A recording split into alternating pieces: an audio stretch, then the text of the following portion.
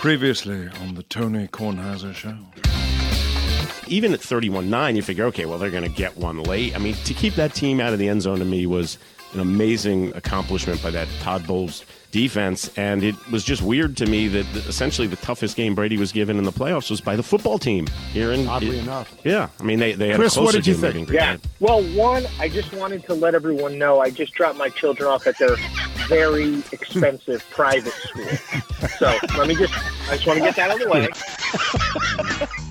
This is General George Washington, and you're listening to the Tony Kornheiser Show. Just makes me laugh. That made me laugh. Okay. Michael is here, 6 feet 1 inches away, socially distanced properly on Uncle Benny's table. We're going to have Richard Justice with us. We're going to have Jason La Canfora with us. But I'm going to start. First of all, I think I got a nice note. Where's that note that I gave you about Peter Asher? Did you leave that in the other room? Right here. Let me see that. Just toss that to me. It's hard to toss because it's 6 feet away and it's a piece Really of have paper. to reach for it. From Michael Lewin, Director of Government Relations. Peter's one of our board members in L.A. I shared the Friday podcast, and he would like to connect with Tony. Happy to do so via email, which is very, very nice. Appreciate that. Eventually, that'll get done, although my own ego is in the way on this. It's my ego. Sorry I ruined this for you. No, it's just, it's like, do I want to talk to him just to tell him who I am? You know what I mean? To tell him, hey, I'm not another dope. I am another dope, but If only there was a short question that captured this. Yeah. Do you know? Yeah. So, okay. So anyway, I'm wrestling with that in my mind. I sent him a long email about my own angst and existential crisis about this. But Can I share my idea now? Sure. I want you to Listen get to on this. his Beatles radio show and do 2 hours and go beyond the Beatles and sort of go into his life, go into the records, because you're always mentioning the producers, the record labels themselves, what these records look like. And I just think that'd be a really cool listen. It might, in the sense that because I am trained to be a reporter, though I haven't been in a long time, but that training does kick in sort of subconsciously. I could ask him questions, which probably doesn't happen to him very often. I could ask him questions about his relationship there. I said this, I think I've said this to And that would Nigel. probably spark memories that he didn't think were important. I said this to Nigel. If I had, and I did not share this with Peter Asher in an email, but I said that if I was down to one question, I know exactly the question I would ask, and it would be, did you sense that you were in the company of genius with either John or Paul alone or only together? That's what I'd like to know. That's what I would really like to know. And he's a smart enough guy, obviously, that he could go on and on about that. But I digress. Let me get to a couple of other things. I got this lovely card. I got a card from George Mallett from Rochester, Minnesota. And George Mallett, because Carol looked him up, George Mallett, and he even talked about this, was a political reporter and a news anchor at a variety of places, including Milwaukee and including Vermont, some southern stations. And now I don't know that he's retired, but he's living in Rochester, Minnesota. And he's a listener, an obvious loyal listener, and it's a beautiful, beautiful note card. And he has painted on the front of it it looks like watercolor, right, Michael? Yes, it is. Watercolor. And it says Sunrise Mallett 2021. And he says in it, it is a summer sunrise at Rehoboth Beach. Perhaps that is you and the dog in the foreground. I grew up in Delaware. Indeed, he went to the University of Delaware. Speaking of Delaware, I covered Joe Biden during the Iowa caucuses. You'll be glad to know that he called my mother during one of those interviews to wish her a happy 90th birthday. Thankfully, she had her hearing aids in and had finished cutting the grass. I thought that was very funny. They talked about Delaware. He said, I probably should confess right now that I drive a Subaru Crosstrek with a manual transmission, but my other car is a Honda. Perhaps you've seen it, as I often leave it parked outside your house. It's Great email. It's really, really good. It's written. It's a handwritten note. And what I would like, and I assume he's listening, and I talked about this with Carol last night, what I would love, not even like, what I would love, is if you painted that painting for me a little bit larger so that I could put it in a frame and I could put it behind me on the PTI set. And I would. Because it's beautiful. And then I'd hang it in the beach house. Right, Michael? That's your suggestion. It's beautiful. Yeah. So George the Mallett's shadow beautiful. that is supposed to be Tony and Chessie, the X brings it right to the center of the painting. And from afar, it actually has a very West Coast surfer feel to it. Yeah, it does. It does. Johnny O could use this as a new logo. It's really nice. Anyway, George, think about it. Don't have to do it, but it would make me very happy and proud to do that, to display it.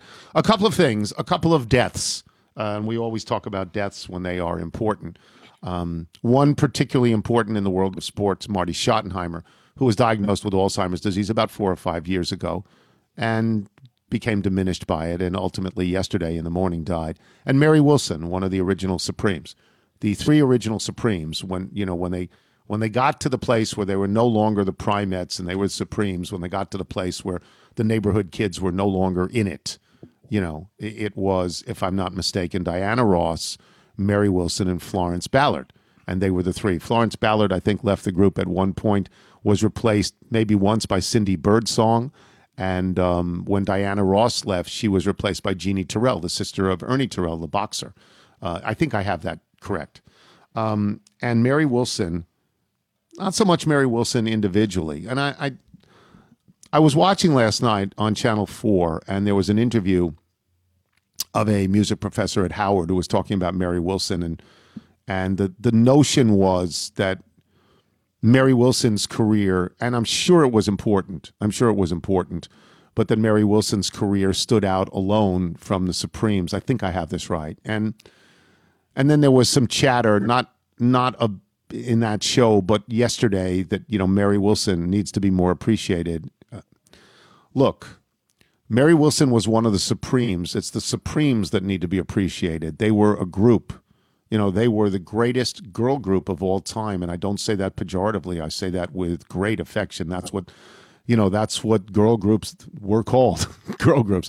The Shirelles, Martha and the Vandellas, Bobby Sox and the Blue Jeans, the Supremes. The Supremes were the greatest of them all. Diana Ross became an enormous star on her own.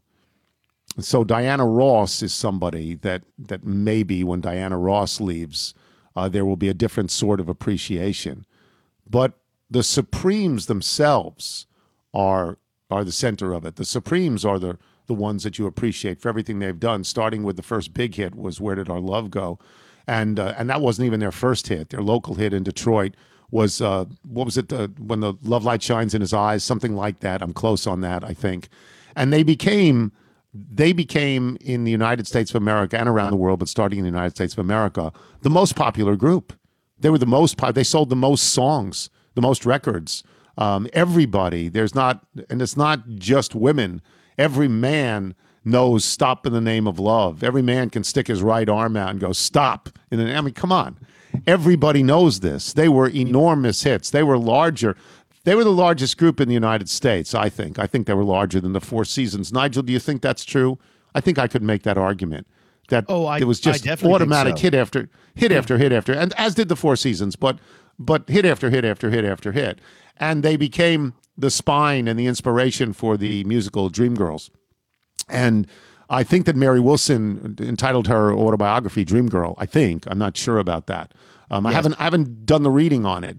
And I don't mean to diminish Mary Wilson or Florence Ballard or Diana Ross individually. I just think that the collective was greater than the individuals. I think Diana Ross, when she left, and I would say this about Paul McCartney and John Lennon, I would say that when they recorded on their own, as great as it was not as great as the group. Would you disagree with that, Nigel?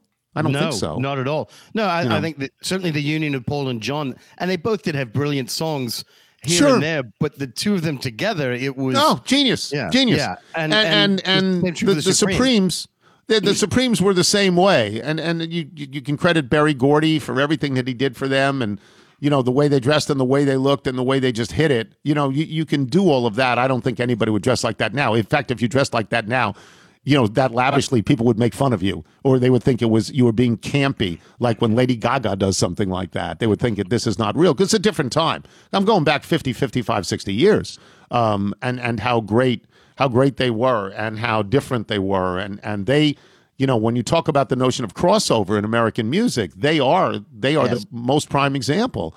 I mean, everybody loved the Supremes. Everybody waited for their songs. And so, again, not meaning to diminish in any way Mary Wilson, but I think it's the Supremes that we think of. Even when we think of Diana Ross, don't we think of the Supremes? We don't think of her. Yeah, well, I do. I'm old enough to do that. So I wanted to mention that, and I wanted to talk about Marty Schottenheimer, because that is local for me. because Marty Schottenheimer for 1 year was the coach of what was not then the Washington football team. It was the Washington something else's. And Marty Schottenheimer is, in a way, the most tragic figure in coaching in the NFL history. Marty Schottenheimer is one of only 8 men who's ever won 200 regular season games. His career record was 200, 126-1. That's 10-6 every year. That's 10-6 every year. That's it. He had 2 losing seasons in 21 seasons. He had 2 losing seasons. Enough to get you into the playoffs. That's all he had. And the tragedy for him was what happened in the playoffs, where he was 5-13.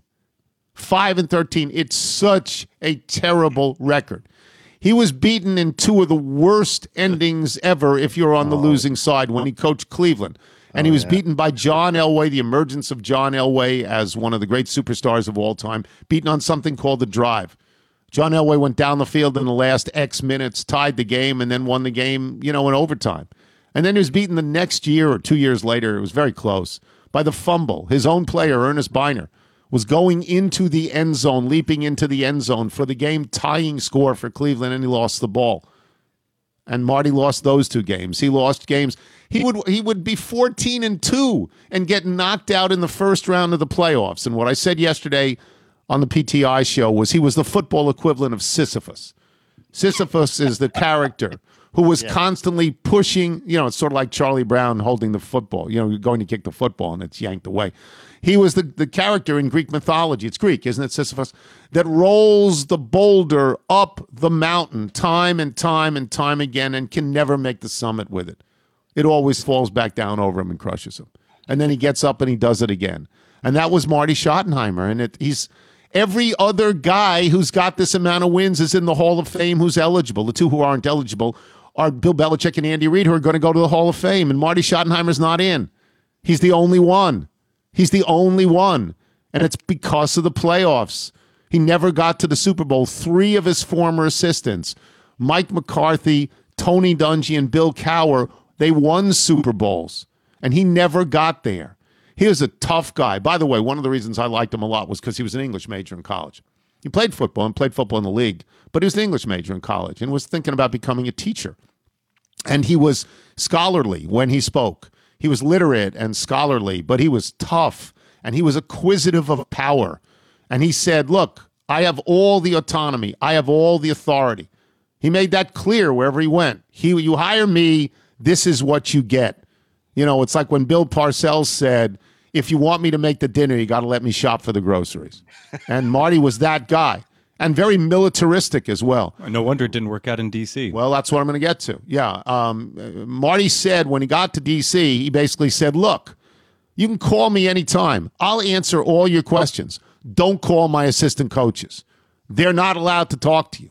But I'll talk to you no matter what. I'm serious. I'll talk to you whenever. And he made good on his word. So he was acquisitive of power. And he started out 0-5, which a certain Hall of Fame coach named Joe Gibbs did as well. Started out 0-5 in his first year. And he finished up 8-8, which meant he won 8 of 11. He won 8 of the last 11. He fired Jeff George. He said, get out of here. I can't have you. You're killing me. He got rid of him, and then he went 8-3 after that. And you said to yourself, wow, this guy can coach. So what happened?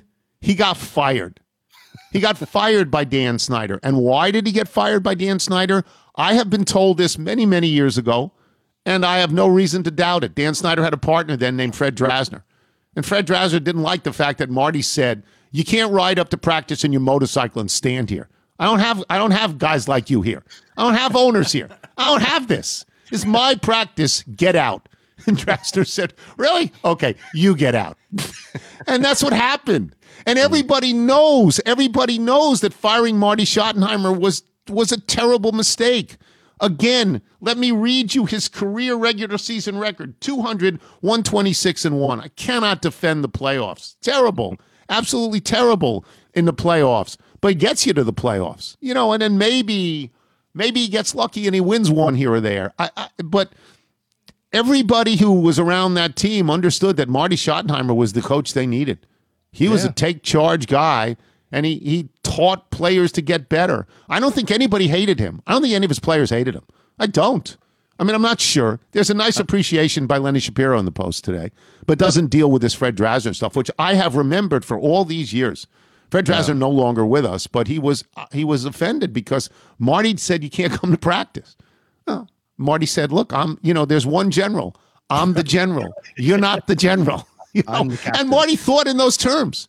Yeah. He thought in those terms. Dear friend of Sonny Jurgensen's, by the way, over a long period of time. Do you remember who his quarterback was after he got rid of Jeff George that year? That he went on that great run? I do not. Do you? Tony Banks.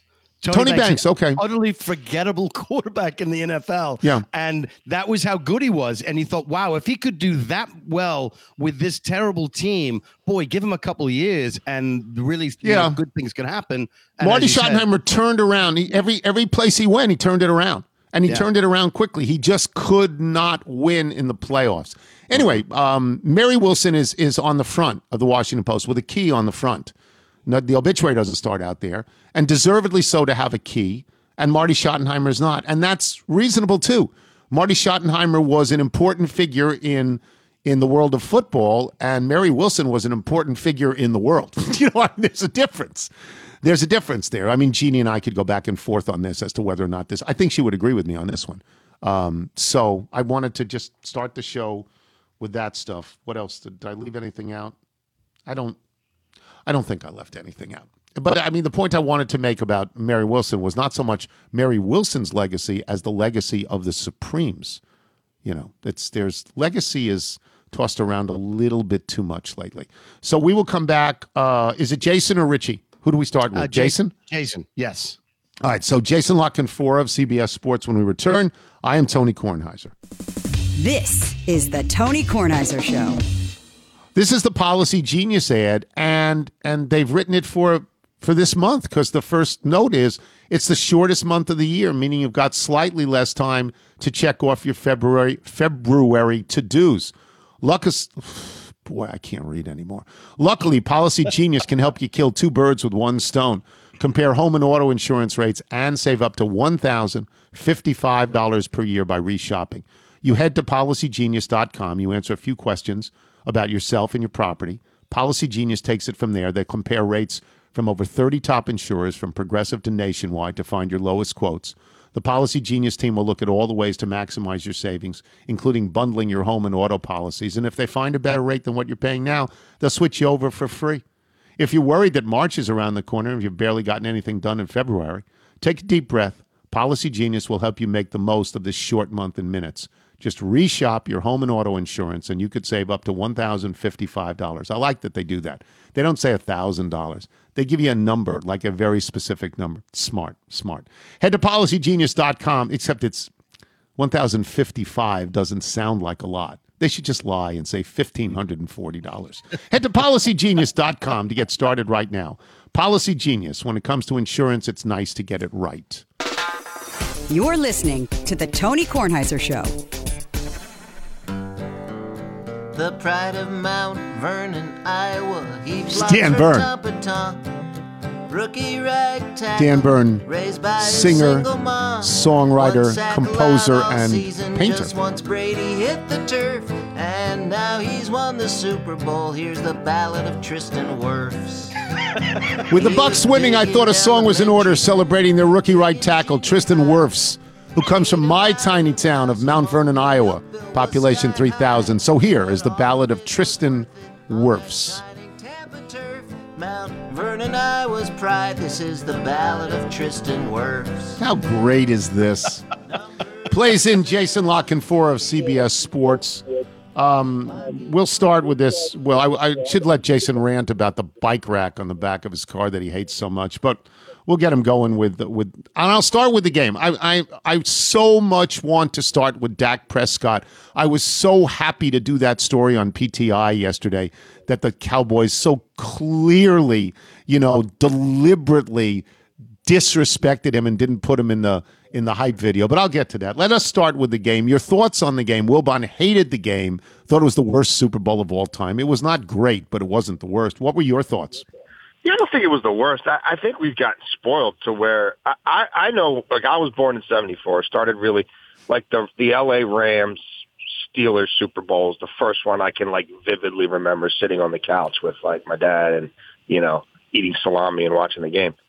And I grew up in an era where the Super Bowl stunk most of the time. And the championship games, if you were lucky, were really good. But everybody just kind of grew to expect the Super Bowl to be a blowout. And then, in the era of Tom Brady, A, he's in it all the time, but B, those games are usually really, really close. And if he was involved, it usually came down to the final kick or the final throw or, somebody, whoever, somebody high pointing a ball above his face mask or, Plexico Burris or whatever. And I think we got a little spoiled. I don't think it was a horrible game. The second half was kind of one-way traffic. I think when it got to 28-9 and they, I'm blanking on the kicker's name right now, hits the 50-plus yarder. Suckup, Ryan Suckup. I think at that point you could have, you're closing the book on that game and you're starting to think about the upcoming off season and which free agents these guys lose and, who's got to get franchise tagged, yada, yada, yada. But I think the game will resonate historically, especially if Mahomes does a lot of the things that people think are he's capable of and eventually closes the gap a little bit in this whole, GOAT, number of rings, number of trophies deal. I think this will remain an inflection point where, okay, they faced each other, one guy at the end, one guy at the beginning. The old dude won, and that's probably going to keep the old dude in rarefied air.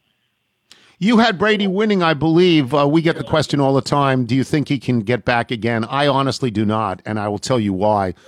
I think this was maybe I think the first one is the most important that he ever won, but I think the first one for everybody is. But this is the one without Belichick. This is the one that says, hey, look, I love Bill Belichick. I appreciate what he did for me, but it wasn't him pulling the strings.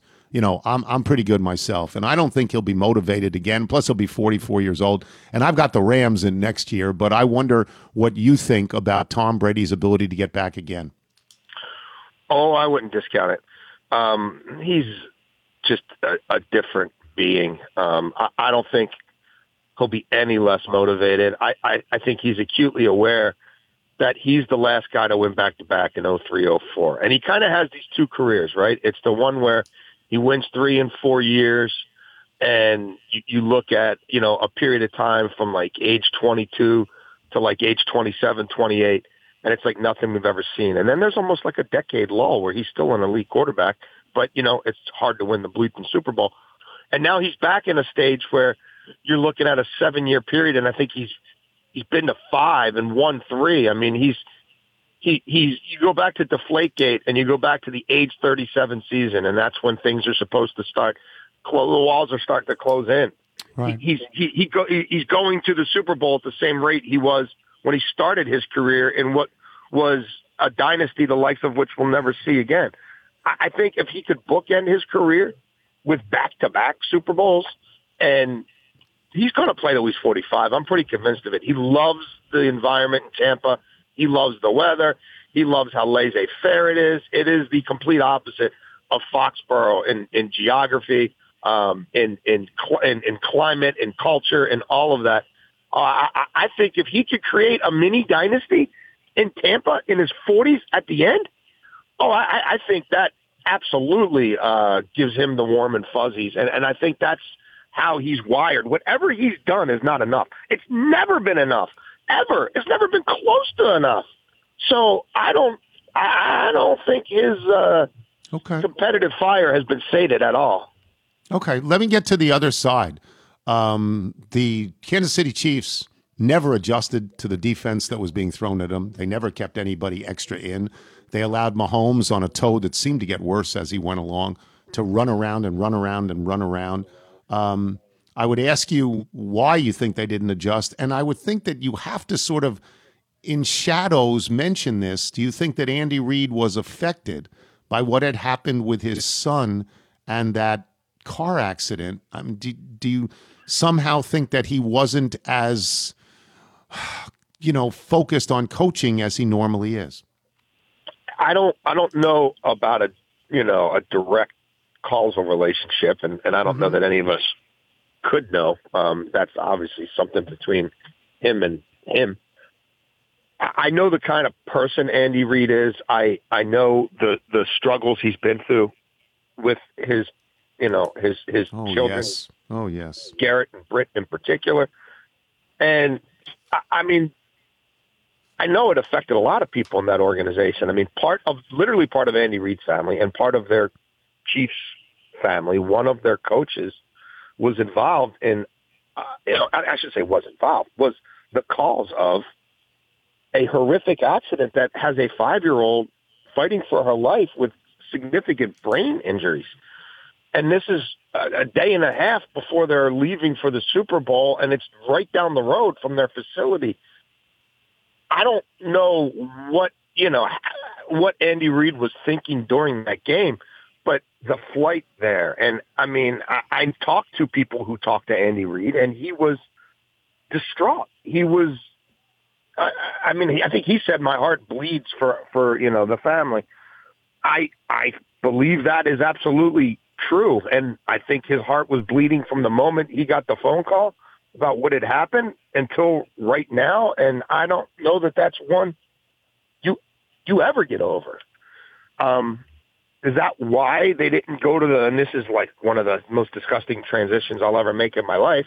Is that why they didn't go to the screen game more? Is that why they didn't max protect? Is that why you didn't see more jet sweeps and quick, bubble screens for Tyreek Hill because they're taking away the vertical stuff, so let's accentuate the horizontal?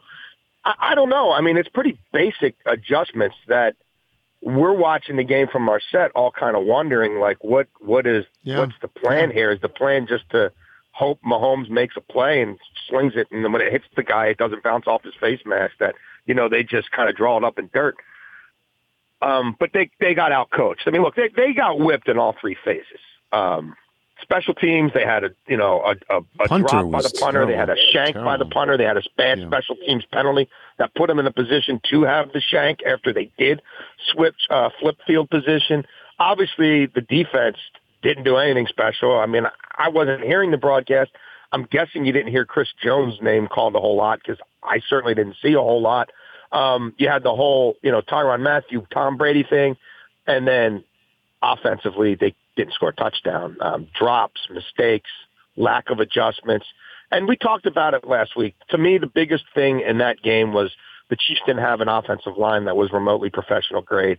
And you're really hoping against hope that with 2 weeks to prepare and that group that you're putting in front of Mahomes and with the types of defenders at Todd Bowles' disposal, this idea that, he got killed blitzing the last time, so it'll happen again. No, he's not going to have to blitz. He can beat your 5 with his 4. And he's got these tremendous linebackers who cover, they're like pterodactyls. They're all over the place. They seem to dwarf the field. And when they have to play nickel, he's happy to play nickel because they have one of the deepest secondaries in the league that was getting healthy again at the right time. And they got linebackers who can run with Kelsey. And, it was a thing. Okay. Yeah, and I'm sure you would agree with me that it exposed less about Mahomes than it did about the offensive line. That it's, that the team failed Mahomes more than Mahomes failed the team, right? We would be in agreement on that. It was not a quintessential Patrick Mahomes game, but he also was under tremendous duress. I think he ran for 496 yards behind the line of scrimmage, and he still was putting the ball on somebody's face mask or on somebody's numbers or in Kelsey's hands, too, both of them. And they weren't coming down with the ball. Yeah. All right. So let's move on. You had a story the other day, and I should tell people, you're not saying that Russell Wilson is going to get traded. You're not saying that he's being shopped, or maybe he is by now. But you said, why don't you call Seattle? Why don't you see if Russell Wilson is available? And Russell Wilson yesterday said, that's not up to me, that's up to them. You put that in a stew, and what comes out is the real possibility that Russell Wilson will not be with Seattle next year, correct? It's certainly a possibility. I don't think the Seahawks are there yet, but, basically the gist of my column was not all is well in Seattle. Russell Wilson is sick of being sacked 40 times a year. He's sick of, the answer to the test always being just run the ball more, because that's Pete Carroll's philosophy. He's sick of not really being left in the dark or not really knowing what the plan is on offense. He's sick of them not investing in the offensive line because, Russ has never missed a snap, and Russ never misses anything, and Russ plays through everything. So we don't have to invest as much in that because we've got Russ. Russ is now going to be in his age 33 season. Russ sees the kind of creature comforts that a Peyton Manning got at the end of his career, that a Tom Brady just enjoyed by calling his shot to Tampa. He wants to be mentioned with those guys. He feels like I can't do it all on my own, and I'm not sure if they're ever going to meet me halfway here. We've got another offensive coordinator who doesn't really have a pedigree, and is probably going to be under Pete Carroll's thumb. And again, with a defensive-minded coach, an old-school one like that, the answer is usually, why aren't we winning more? We're not running enough. So, yeah, there's something to watch in Seattle. And I think if, Russ was on with Dan Patrick, he basically confirmed everything that was in my my column on Super Bowl Sunday. And do I think Russell Wilson is wired to go to Pete Carroll and say, I'll never play another bleeping snap for you again, get me out of here? No, I don't think that's who he is. I don't think that's how he operates. But teams are also going to keep calling because they know there's a little blood in the water. And do I think John Schneider and Pete Carroll have an idea in their head of what a Russell Wilson trade would look like? No, I don't think they even want to fathom it. But everybody's got a price. Babe Ruth had a price. Wayne Gretzky in his prime had a price. And they might not know what it is, but somebody might call them up and say the right thing, and it's 3 1s and 3 2s or whatever, and they might sit back and say, you know what? We might have to think about this one. We might have to consider that. And if that team happens to have a quarterback already under contract, a team-friendly contract, that they think they could win with in the short term while they draft the long term, I don't know why they wouldn't consider that. And I'm old enough to remember just a few years ago when a lot of people thought a Russell Wilson contract extension would be easy, breezy, squeezy. Who wouldn't want to keep a top 5 quarterback? Why wouldn't that be wham, bam, thank you, ma'am? And it wasn't. It got a little sideways. So people are going to keep calling, and I definitely will be paying close attention. The perfect landing spot for him is Sean Payton in New Orleans. It's the perfect spot. I don't know what they can give back because they don't have a quarterback that they would want. Yeah, their cap situation is pretty tight, and they're also super creative, and they are very aware. Sean always has his ears out for what's going on in the league. Let me give you one more question. It's the greatest story of yesterday. I'm so happy we did it. The Dallas Cowboys put out a hype video that everybody puts out. It's pretty standard stuff. And in it, although they found room to take a picture of the offensive coordinator and a guy who was a substitute on special teams, they not once took a picture and made a mention of Dak Prescott. Not once. And they said, this is an oversight. Oversight, my behind. It was not an oversight. It was totally deliberate. Stop me if you disagree at any point here. What's going to happen there? And why wouldn't you trade even up Deshaun Watson for Dak Prescott? I think Houston would rather have draft picks than Dak Prescott. I think if you're Houston and you're doing a full reboot, do you want a guy, who's 5 years in, coming off an injury, who's going to be making more than Deshaun Watson? Because that's going to be the reality, especially for Jerry. He's going to get a second franchise tag, right? That's a must to keep his rights. And now he's going to negotiate, above $40 million a year, and he's not as good as Deshaun Watson. So I don't know that solves the problem. And I think Jerry is acutely aware that he's going to have to put that second franchise tag on him, and then we'll see what we could do. I know that Russell's wife, Sierra, is from the Dallas area, and I think that's the idea of the Dallas Cowboys and all that connotes, and the glitz and the glamour, and an owner who's willing to spend and all that. I think that would probably resonate pretty strongly with Russell's camp. I don't know that there's a trade to be made there. And I think at the end of the day, Dak gets a second tag, and then Jerry just has to swallow hard and realize that his stubbornness last year is going to cost him between $6 and $8 million per year over the next 5 or 6 years, whatever the length of that contract is. That's what he gets. It's probably going to be closer to 8 a year for not agreeing to what was on the table last year. But so be it. He's got the money, and it's coming to Dak. Okay. Plug your podcast for us. Oh, it's my radio show, Inside Access. I'm sorry. It's my podcast. Plug your radio show. Podcast.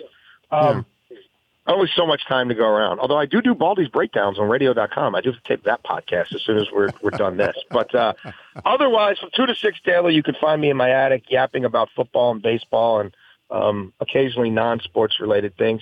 On Inside Access on 105.7 The Fan, you can listen to us live on that signal or at 105.7 The Fan on the internet, or you can stream live anywhere on the radio.com app. And I hope you all have a wonderful day. We're going to be with you a lot this off season because it promises to be a volcanic off season. Yeah, so good. Thanks, Jason. You got it, guys. Have a good one. Thank you. Jason La Canfora, boys and girls. We will come back with Richard Justice. I am Tony Kornheiser. This is the Tony Kornheiser Show. Tony Kornheiser Show. This is a Simply Safe ad. Everyone wants to keep their home and family safe, whether it's from a break-in, a fire, flooding, or a medical emergency. Simply Safe Home Security delivers award-winning 24/7 protection. With Simply Safe, you don't just get an arsenal of cameras and sensors. You get the best professional monitors in the business. They've got your back day and night, ready to send police, fire, EMTs when you need them most, straight to your door. Simply Safe does, however, have an arsenal of sensors and cameras that protect every inch of your home. You can set it up yourself in about 30 minutes. It's super easy. Michael, you and Nigel set it up in our long-gone studio. Yes, the Forgotten Studio. And you know what? Now that I'm seeing Simply Safe signs everywhere in my neighborhood. Is that right? Yeah. Okay. Simply Safe professionals take over. They monitor your home 24/7. They're ready to send help the moment there's an alarm. Plus, with Simply Safe, there's no long-term contract, no hidden fees or installation costs. Right now, my listeners get a free home security camera when you purchase a Simply Safe system at simplysafe.com/Tony. You also get a 60-day risk-free trial, so there's nothing to lose. Visit simplysafe.com/Tony. Simply is spelled SIMPLI for your free security camera today. Once again, that's simplysafe.com/Tony. Use the code, people. This is the Tony Kornheiser Show. Tony Kornheiser Show. This is a band called High Divide. They are from Seattle, Washington. We played a song called Jaw Dropped a few weeks ago, and they sent us another one, which is called At Least I Can Love You Today. This is from Forrest and Kevin and Josh and Ben, and this note from the songwriter. I wrote the song in Peru at a backpacker hostel, shortly after meeting and traveling for a few weeks with a woman who is now my wife. It means a lot, so as always, thanks for listening. At least I love I Can Love You Today by High Divide from Seattle. And Michael, if people want to send their original music like High Divide or Dan Byrne, how do they do it? Send us your music by emailing it to jingles@tonykornheisershow.com. This music really makes me want to do a mobile order at Starbucks. Is that right? Because of the Seattle connection? Yeah. Yeah. So what did they have? Seattle has Starbucks and Boeing and Nordstrom's, right? Aren't those their big three? Didn't those all start in Seattle? And along with Bill Gates was Seattle, right? Yeah, Apple is Seattle as well. Yeah, yes, is that Seattle, or is that California? I thought it was Seattle. I don't know. Richard Justice joins us now, and we're going to talk to Richard about personal things to begin with, which is now that you have left MLB.com, what are you doing, and how does one's life change when there is not the order and specificity of a job? It makes it hard to watch games because previously when you watch games, you and I would be at the Super Bowl or whatever, and when you watch the game, you think, okay, what does this mean for me? You would say, Tim Sullivan, of Cincinnati and San Diego, we covered the Masters one year together, and he's trying to help me through the process of the day, and he would go, the column has not declared itself. And we would go on through the day, talk to players, walk the course. The column has not declared itself. And then some golfer would come in or do something on the course, and he would punch me in the ribs and go, the column just declared itself. But when you're watching games and you don't have that, it changes the experience completely. I don't have to run back and file something at 10:30 and something else at 11:30. So my life right now revolves basically around the high point of my week would be to unwrap a brand new LL Bean T-shirt and try it on for the first time. I'm not joking. I'll bet you Greg Garcia can tell you that experience, that first time with an LL Bean T-shirt, And that's kind of the highlight of my week so far. I've done about 8 pieces for Texas Monthly's website, which I was serendipity, I think would be the word. I was on final approach at MLB. I really didn't want to be there anymore. I wanted to do something else. And I get a direct message from Jason Cohen, their sports columnist, and said, would you consider writing an essay on Fred Akers? He's the former University of Texas coach who died. Yeah. And said, would your employer mind? And I said, now about that employer, and that has led to more assignments. So it's gotten me back. I wrote a piece on Mac Brown, which was so much fun talking to his former players. And I wrote a piece on college basketball in Texas at the time. 4 of the top 10 teams and men's teams in the country, and 2 of the top 10 women's teams were in Texas, and basketball has become a thing here. So, yeah, it's different. But a lot of days like today, I have nothing.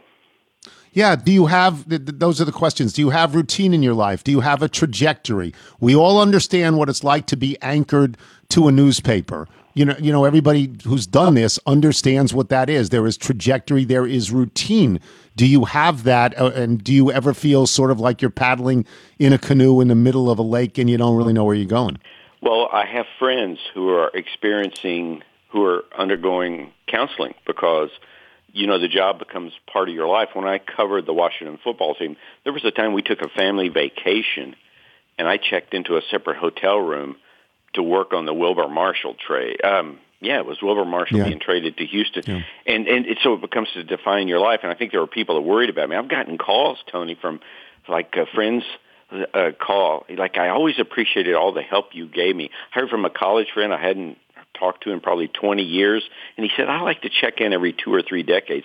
And it was like, whoa, this is what it's going to be like when I die. My family's going to be getting these calls. Even Joe Gibbs called. We had a 50-minute phone call. At one point, he goes, you got time for one more story? And he goes, wait, what am I talking about? You don't have any place to go. So it has been different. But I grew up, my father ran a store that was a hardware store, a meat market, and I worked in that thing every day. Then I had college. Then I had work. For the first time in my life, I don't have somebody's foot on my ass every day.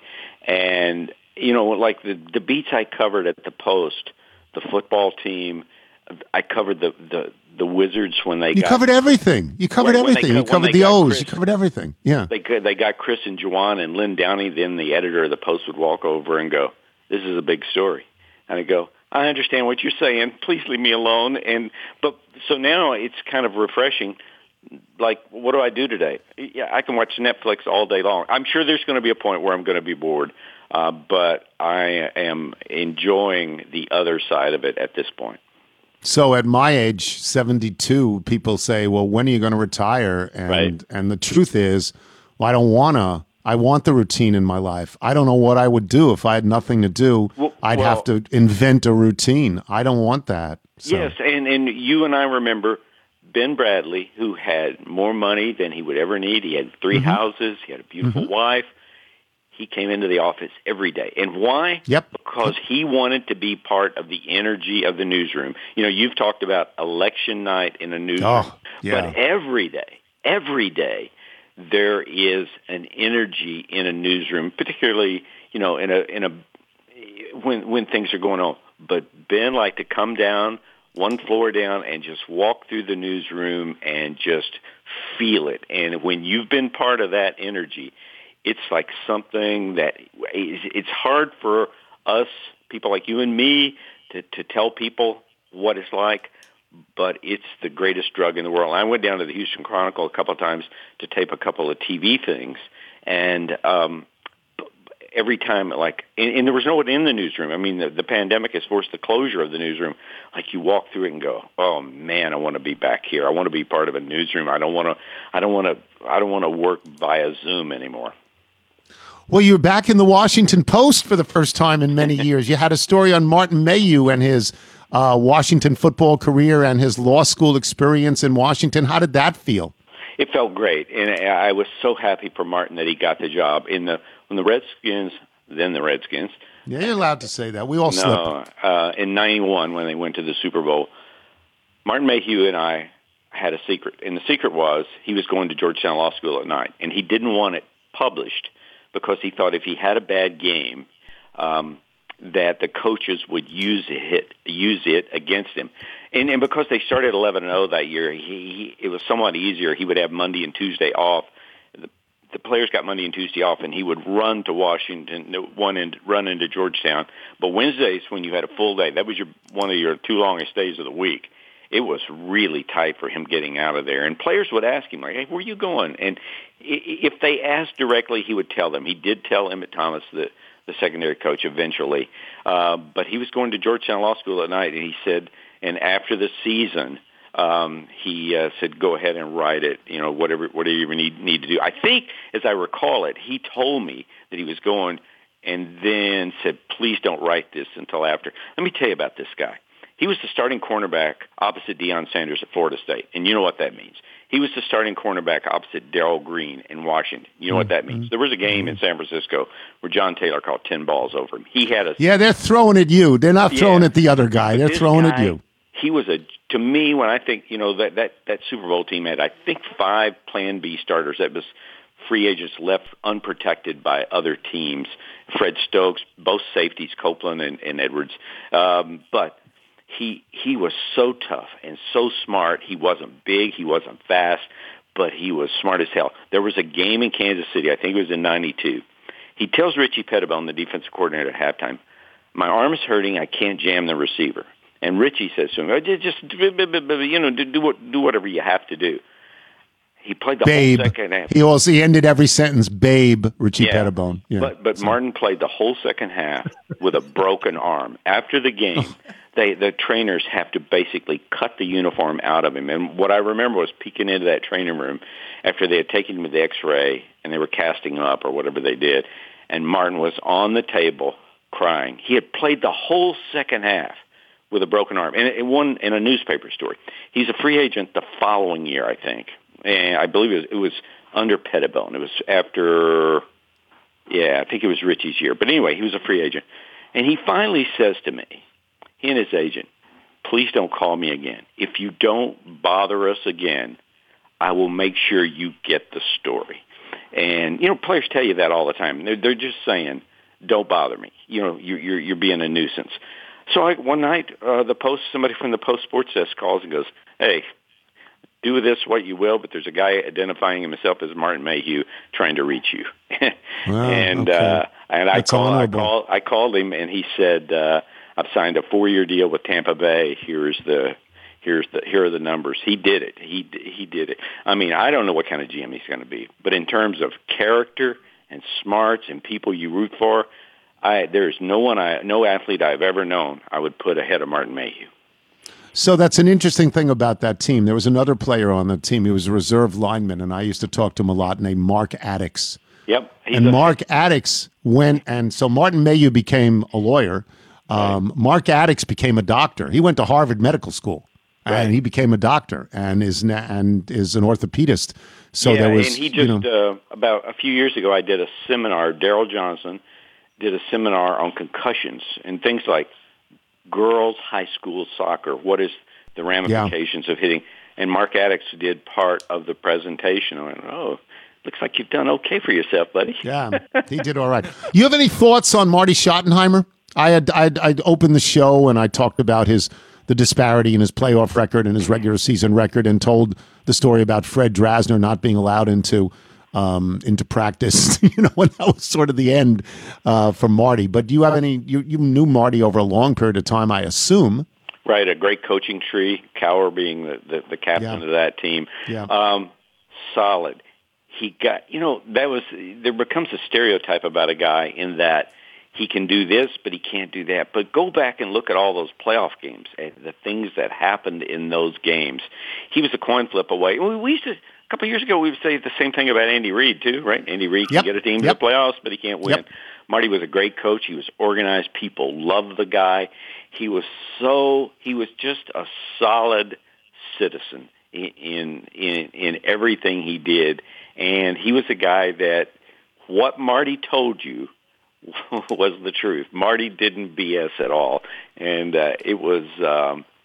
It's a big loss. It was a wicked headline in the Post today, like teams wilted in the play. Coach whose teams wilted in the playoff dies. Yeah, you shouldn't do that. You shouldn't do that. No, that's the second paragraph, but it's not the first. They're deadening the baseball, Richie. They're deadening the baseball. How cool is that? Rob Manfred always said, the quickest way for me to get fired is to monkey with the baseball. Because when you monkey with the baseball even a little bit, you don't know what the ramifications are going to be. And I think, but they had to do something because the top 5 of the top 6 home run rates have been the last 5 years. And pitchers like when Justin Verlander can pick up a baseball and says, this ball is different. This guy's done this his whole life. He knows what he's talking about. You can tell me what your machine said. And I think what they've done is tried to narrow the specifications. But basically, they've loosened the threads, but they've also made the ball a teensy. This is the plan. We don't know if that's what's going to happen. They've made the ball a teensy bit lighter.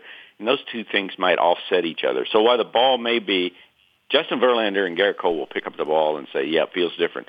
But we don't know that the bottom line is going to change any at all. Because remember, part of this home run thing is that players are bigger and stronger, and the bats are harder, and the ballparks are smaller, and players try to get the ball in the air. It'll be interesting to see. You know, I always heard that the drying process, they had all these academics try to study the baseball, and they could not figure it out. Maybe the drying process on the hide was different. And finally, last summer, Rob Manfred, or 2 summers ago, said, look, I've come to the conclusion baseballs are made with natural materials, and they're not going to be the same every year. And I thought that was where it had ended. But I think the home runs had gotten so out of hand. And some of that is the way hitters approach it, that you got to say, is there anything we can do? Now, if the top home run hitter hits 9 next year, it would not be a good move. And that was always the fear, that any small thing you do intentionally to the ball is going to have ramifications you can't even begin to comprehend. I will just say this, that no matter whatever happened, when somebody said this is a different ball, it's a juiced ball or whatever, baseball's position was it's the same ball, shut up.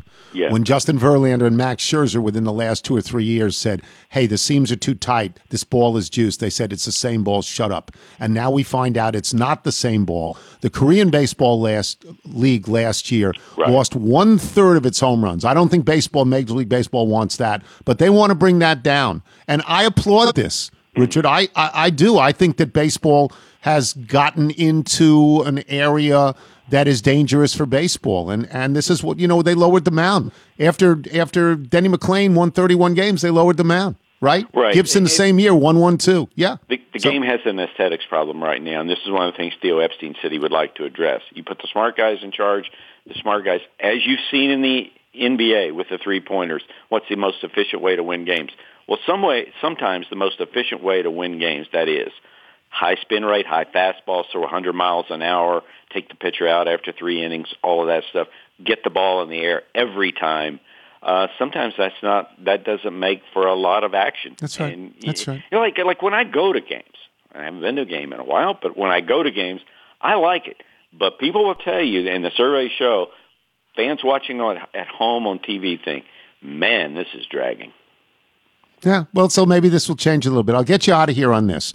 Trevor Bauer has signed with the Dodgers, and he released a video that I thought was very good. Not everybody did. A video he'd worked on for obviously quite some time, the culmination of which was to come out in the uniform that he was then going to wear for the next X amount of years. Trevor Bauer is an interesting and vocal and iconoclastic guy. He played college baseball. Not everybody knows this. You do, with Garrett Cole. They did not like each other. They're both making a pile of dough. They did not like each other. If you were forced to be on the desert island with one of the two, Richard, who would you be on the desert island with? I love Garrett Cole. I would consider myself a little bit close to Garrett Cole. I think he's one of the most fascinating, outgoing, friendly, competitive people I've ever known, inquisitive. Trevor Bauer is one of those people that rubs a lot of people the wrong way. He thought he was misquoted a year ago. He began taping the interviews. I watched him when he was in Arizona, when he was training with a pole vault pole, thinking, this is all an act. And I watched him after everybody left. He took the pole vault pole out to the field. I don't know what he did with it. Maybe he cleared 7 feet, but or cleared 19 feet. This is why I think it's a good move for the Dodgers, because Andrew Friedman says it's a good move. And I know Andrew Friedman, and I trust him. They have pitching upon pitching upon pitching. They basically gave him a 2-year contract, $40 million, $45 million, $17 million. He's going to opt out after the second year. Yep. And will it mess up what they have going with Clayton Kershaw and Walker Buehler and Cody Bellinger? They have and David Price coming back, Dave Roberts, and they have a vibe in that room. Will he spoil that vibe?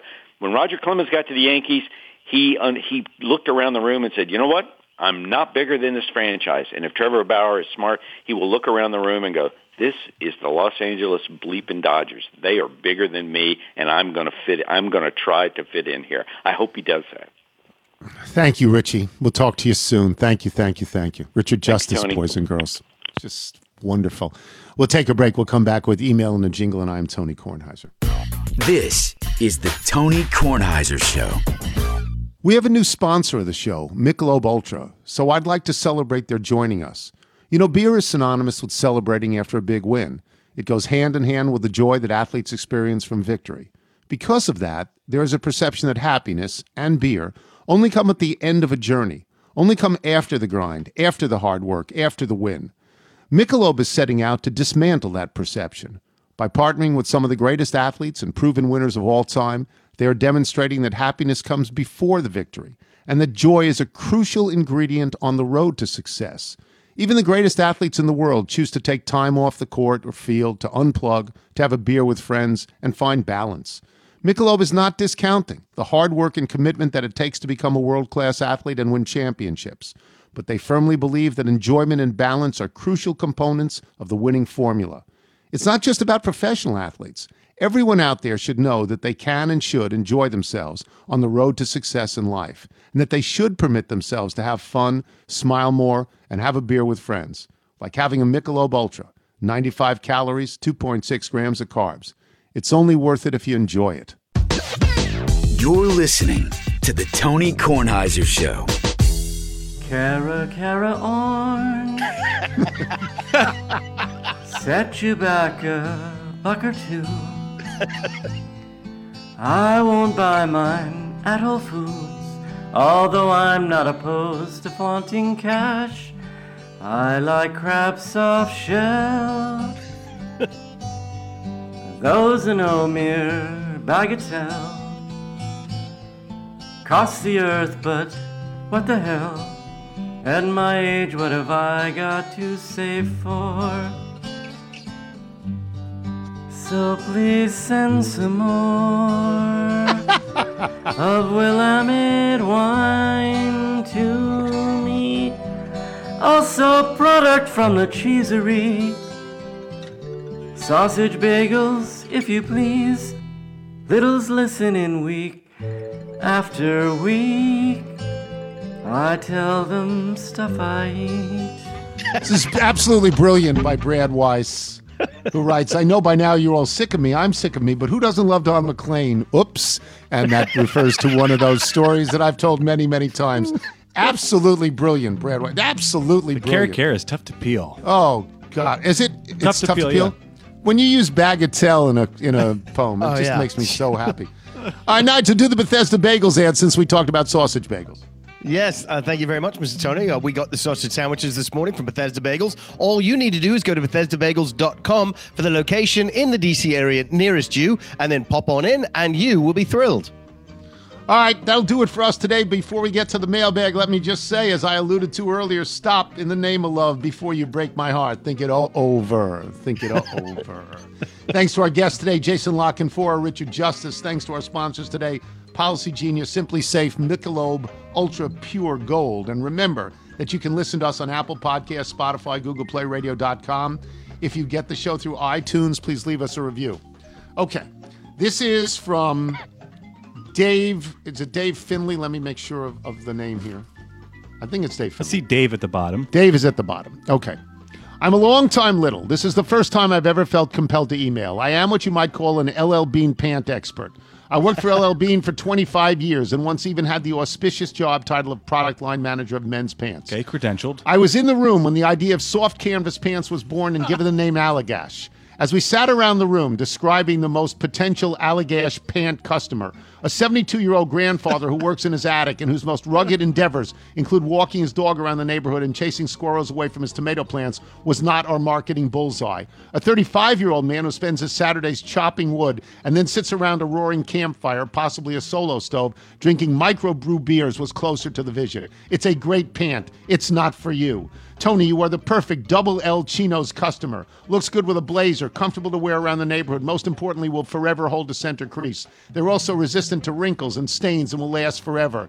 Now it's very important to order the classic fit. Stay away from the natural and standard fits. The classic fit is designed for older men who are slowly wasting away, living on sweet raviolis and payday candy bars. The pants sit on the natural waist, meaning you are likely to pull your pants up a little higher than your son and they have a straight leg. And Michael, LL Bean pants pockets are fine. Don't get your dad all worked up about the potential of a light-colored pant pocket liner. He'll never notice the color for as long as he owns the pants. LL Bean also takes pride in having friendly people living in Maine who will answer your questions you may have over a phone call. Please call in your double El Chino order. We all know if you try to order over the World Wide Web, you may end up with a kayak rack specifically designed for a Subaru Outback.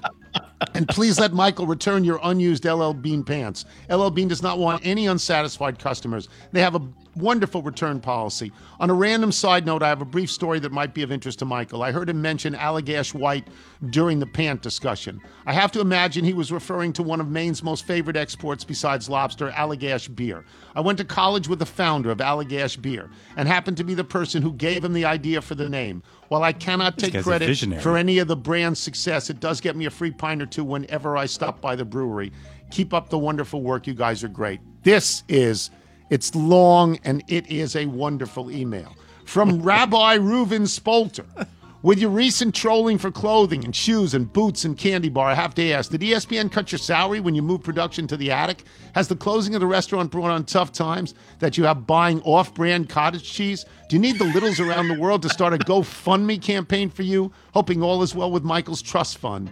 It's Reuven Spolter in Yad Binyamin in Israel. You did lose the catering. I did lose that. From Nicholas Vamvis in Albany, New York. Russell Westbrook has a wide array of solo stove stories. Russell Westbrook has a wide array of solo stove stories.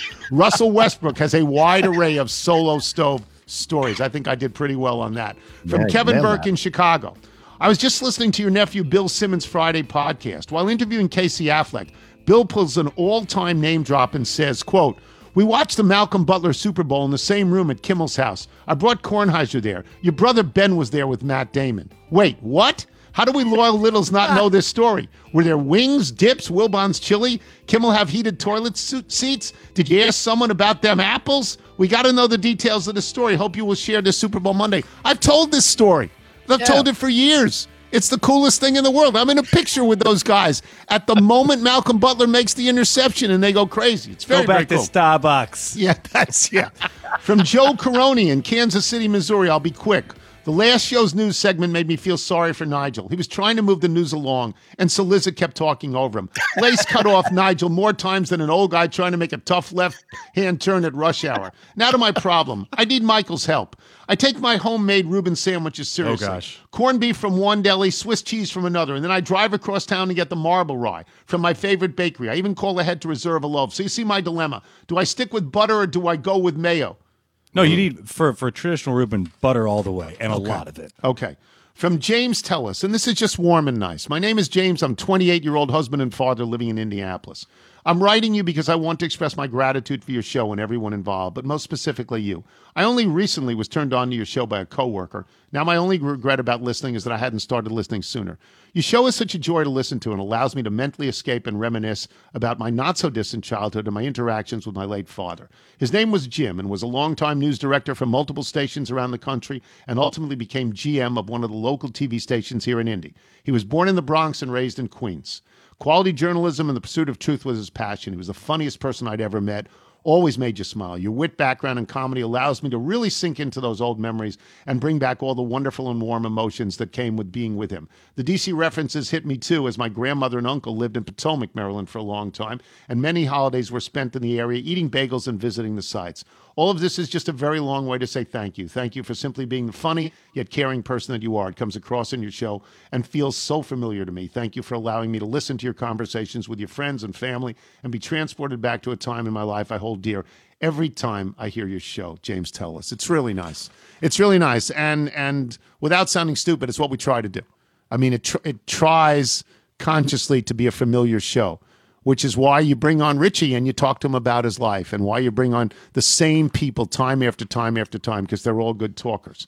Hi, Toby. Greetings from Melbourne, Australia. I've just completed 2 weeks of quarantine preparing for the Australian Open, the Grand Slam you value the least. Did you know I made the finals here in 2018? Quarantine has been tough. Just ask Novak Djokovic and Tennis Sangren. Between Novak wanting to go out and party and tennis explaining how Trump was robbed, I've been pulling my hair out. What has made it bearable has been listening to your show and the great grilled cheese debate. I thought I would share with you how I make grilled cheese. 1, I am a Grand Slam champion. This is from Marin Cilic. Is that how it's pronounced, Cilic? Cilic.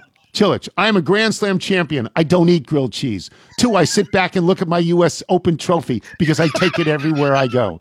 Things have been tough lately, so you could send me some Skechers and a box of Payday bars. It would be much appreciated. In return, I can become the official Grand Slam champion you have not heard of for the Tony Kornheiser Show. I hang up and listen. And one more from Joe Pearson in Indianapolis. Hey, Tony. Have you heard of this website, Cameo? It can hook you up to get a celebrity to record an individual message for you. It has thousands of actors, musicians, comedians, and athletes to choose from.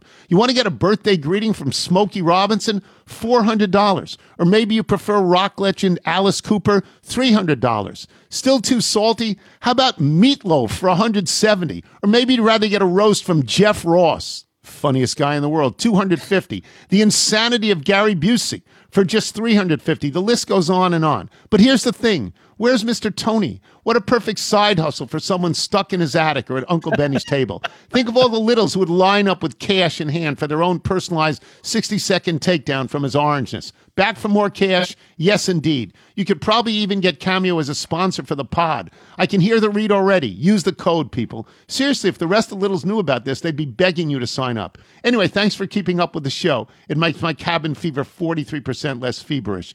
Joe Pearson, Indianapolis, actually Fishers, but I was born and raised in Indianapolis, so that's what I claim. If you're out on your bike tonight, everyone, as always, do wear white. You got to harvest your nuts right now, man.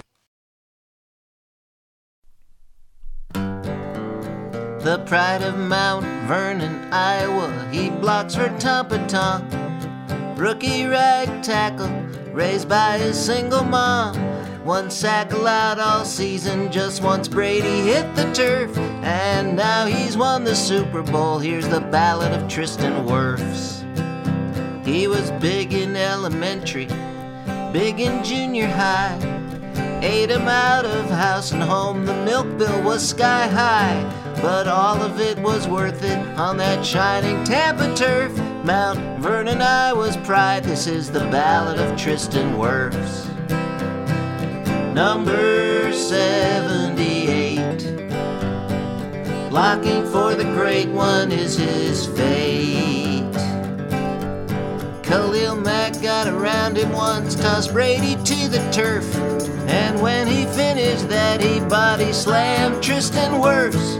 But Wirfs, he shrugged it off, kept his eyes on the goal, and he kept Brady on his feet at the Super Bowl. He did Mount Vernon, Iowa proud on the Tampa turf, and now we all sing the ballad of Tristan Wirfs. Tristan Wirfs.